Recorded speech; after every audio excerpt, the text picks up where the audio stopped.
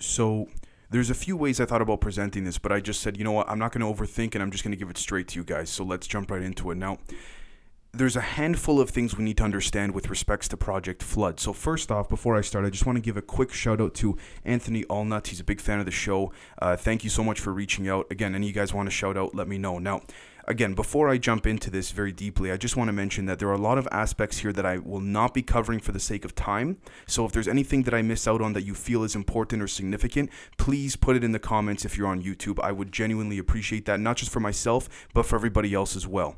Now, let's jump into it. So Project Flood is connected to a handful of different, I guess we could say, attributes and pieces of the puzzle, let's call it. FLOOD stands for fractional lateralization of overt debilitation. Now, in plain English, I'll explain that for you guys. So we're going to go one step at a time. And the reason why I say that is because we need to connect this to a lot of different branches, so to speak. So fractional actually stands or resembles fractional reserve banking.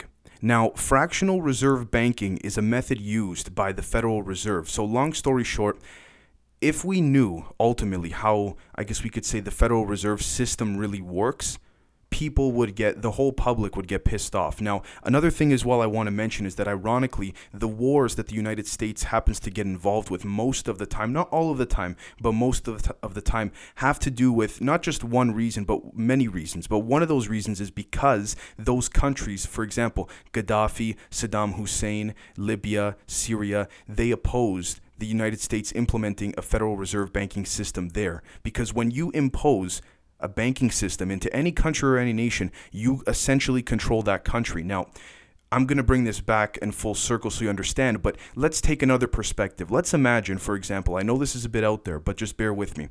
You're an alien or an extraterrestrial species looking down on a civilization substantially less advanced than you are. What are you going to do? I mean, in the short term, in terms of, when I mean short term, I can even be talking about hundreds of years, but in the real long term, the real form of dominance is winning over the minds of those beings on that planet, in this case, us humans. So physical dominance, which seems to have been evidential before through the use of just pure force and raw power with the Anunnaki, seemed to work for a handful of time, maybe hundreds, maybe thousands of years, but eventually it came to an end. Now we could say, yeah, Dave, this is just the cycle of life. Everything has a beginning, everything has an end. Yes, but the whole point of Project Flood is to preserve that cycle for as long as possible, right? Now, fractional reserve banking, long story short, the way the Federal Reserve loans out money is this. They print a $100 bill, they have to keep 10% of it, and they can loan out the other $90, and it accumulates interest. But essentially, guys, it's fake money producing fake money. Now, I'm not an expert in finances or macroeconomics, so I did dumb it down there just for the sake of this episode. But if someone wants to explain more in the comments, you're more than welcome. Now, the point of this is that when you have a system for many, many years, like the Federal Reserve banking system that implements control all over the world, what happens is that you control the monetary funds and the value that the money is being given. Doesn't matter what currency it is. I mean, obviously preferential for it to be the American dollar, but that's why it's so powerful, because the Federal Reserve has so much influence all over the world. But that, guys, is only a temporary system to suppress the people. You make them slaves to this fake artificial, real piece of paper, but artificial value that we as humans give value to. Why do we listen to these people who gave value to it? Well, because I guess we wanted to stop trading animals and fur and pelts, so we moved on to that. Granted. Okay, but now it's time to move on to the next form of currency, which they're trying to stop us from. And what is the next form of currency? Knowledge. And I'm not saying that to sound corny, but it's true. Now, when we take a look, they realize, and when I say they, you might say, okay, what do you mean? Who do you mean by they? The 13 families, the 13 bloodlines. Now, again, we can call them the Protocols of the Elders of Zion. We can call them the Illuminati, whatever you want to call them. Maybe even more than these 13 bloodlines, but these 13 bloodlines, who I've spoken about in an episode extensively before, have the real deep connections to the Wahlberg family, not the actor, the Wahlberg family in Sweden, which controls all the microchips, which therefore controls a large chunk of China. And so you can see where I'm going with this, and I'm sorry if I'm ranting, but I'm just trying to give you guys an idea of how things branch out so much. So all in all, fractional reserve banking in the Federal Reserve system is very important. But when you take a look as an extraterrestrial species trying to control us. They even realize this currency can only keep us suppressed for so long. So what do they do next? They cannot replicate something like a literal flood of the time of Noah's Ark. Now, whether that was real or not, it's hard to say. But the point is that by creating a literal apocalyptic doom on the whole planet, doesn't even benefit the elites. Doesn't even benefit, let's just say hypothetically, these beings from outer space that are trying to control us, if they are.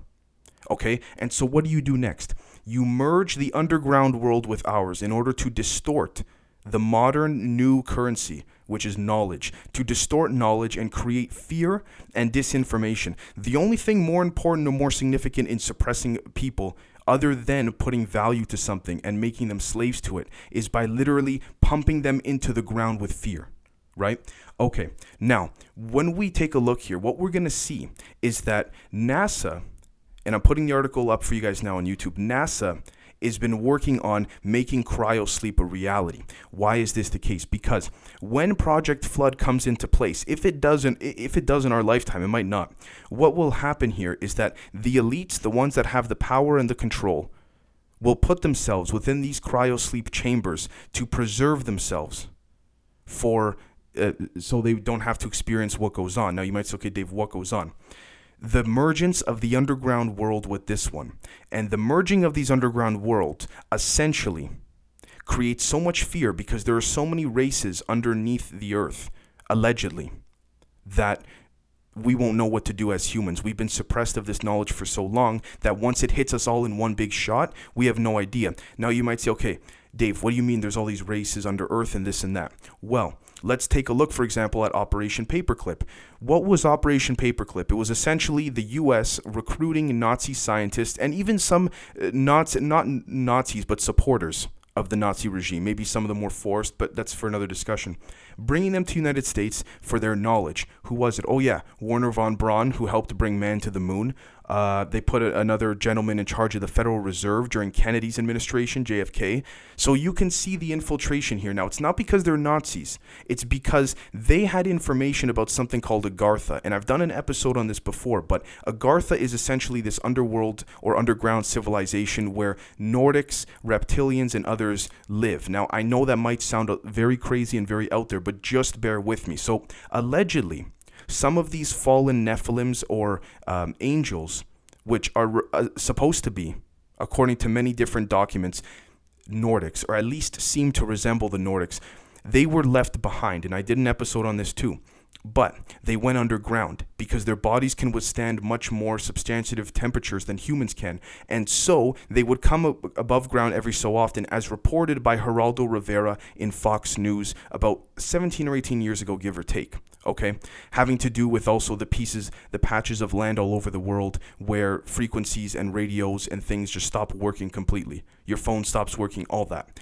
Now, the thing about that as well, though, is that when we look, what we're going to see here is, according to Gaia.com, putting it up for you guys on YouTube, we're going to see legitimate Nazi maps that were acquired in the not declassified, but leaked rather, of these maps showing that one of their submarines, their U-boats, I forgot the exact name, found Agartha or successfully made it to the underground world. Now, some people who have the Rh null, not Rh negative, but the Rh null blood type, okay, apparently are descendants, very loose descendants of these Nordics, and they're being kidnapped, and there's only, I think, 40 or 50 of them left in the world right now, but you can watch that episode as well.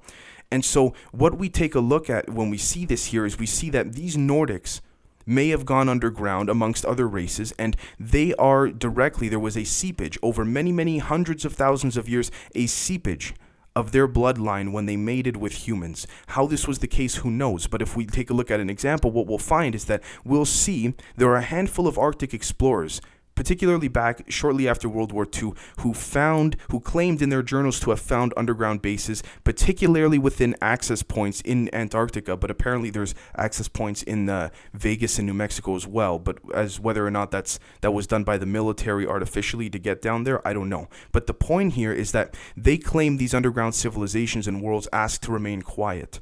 Okay, so what we're doing here, guys, is we're putting together all of the pieces of the puzzle. We're putting together the evidence that's been right in front of our faces. And so, yes, could I be wrong? Absolutely, I could be wrong. I'm not sitting here saying that what I'm saying is right, but what I'm trying to do is put the pieces of the missing puzzle together.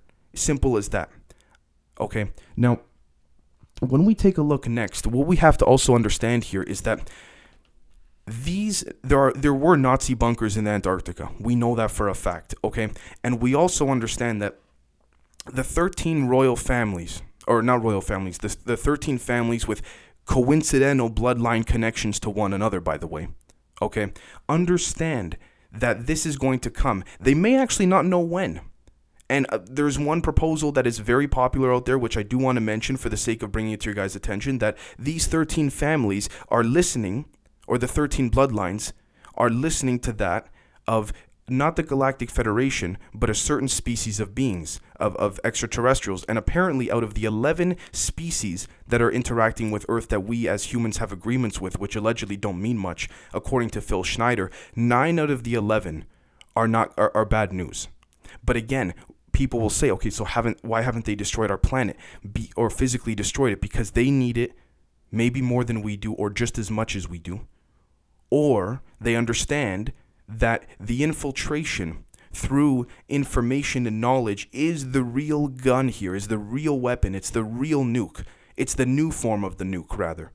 And so that's what I think they understand here. Now, the next thing I want to talk about is there is at some point in time, according to many different scriptures and predictions and prophets, but even people nowadays, there's a point in time when we're going to see a separation between the metaphysical realm of Earth and the physical aspect of Earth. So again, there may be multiple dimensions overlapping one another, but the concept here is that metaphysically there's one overwrapping layer or overarching layer that then encompasses the multiple layers underneath it. And when people raise their consciousnesses enough to a point where they can harness that knowledge to allow themselves to metaphysically ascend, there is allegedly going to be a legitimate separation of this earth with the metaphysical one. Now, again, to what extent that will become the case or come to be true is very, very difficult to say. But when we take a step back, we have to understand that this could in fact be a possibility of some type of mergence. All right. Now, whether it's a physical mergence or whether it is using technology to physically merge the underground world with this one above ground and harnessing spirituality, it's only up for interpretation. Now, again, we have whistleblowers who have claimed and talked about the underground military bases, but we got to literally dig deeper than that, deeper than the underground military bases, which allegedly are not even that deep relative to how deep the earth is, right? But when we look at these Nazi documents saying that Agartha is real, and we look at these journals of people who were not Nazis, just regular people who went to, or archaeologists who went to go to Antarctica and investigate and just see what they could find. Multiple people with journals who are claiming this. Why is this not being talked about publicly? And so what we have the next thing we have to ask ourselves is that the CIA utilized Operation Paperclip, like I mentioned earlier in this episode, to harness and bring the knowledge of these Nazi scientists and these Nazi regime workers, scientists, geologists, military generals, recruit banking geniuses, financial geniuses, mathematicians. They recruited a boatload of them because if they weren't going to, then Russia was, because Russia was taking them too. So when they do that, that was secret. Obviously, it was only declassified fairly recently.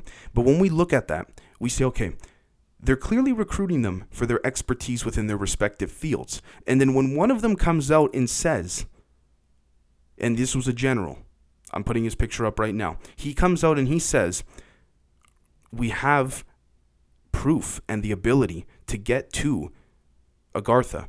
The CIA then rips him and publicly destroys him and says, no, this is preposterous, ridiculous. And that was around the same time the CIA coined the phrase conspiracy theorist. Because believe it or not, guys, for those of you who don't know, the term conspiracy theorist was actually spread as an attempt to be a form of propaganda by the CIA. But it kind of backfired on them in a certain way, at least now it is. Now, when we look at this, the question then becomes, and this is a bit of a hypocritical, ironic question, but who do you want to believe, the CIA or the CIA? The guys that recruited these people or the ones that recruited these people? Which one do you want to believe here? And that's what it comes down to. That's literally what it is. So what I'd like you to do is let me know what you guys think, because when we take a look at, for example, the lateralization aspect of it, what we're going to see is that lateralization has to do with the cognitive processing of the brain. Now, understanding the brain is to understand science and spirituality, because to understand the human mind physically is to understand the form of consciousness that manifests into the, I guess we could say, the ascension of enlightened realms. And so they understand this, they know this, they understand that enlightenment is the real weapon here, and that we have abilities through the harnessing of intuition that we probably cannot even fathom. Okay? It's the same thing like when someone gets possessed and they begin floating and hovering in very extreme cases. If that's being harnessed in a negative way, why can't that be harnessed in a positive way?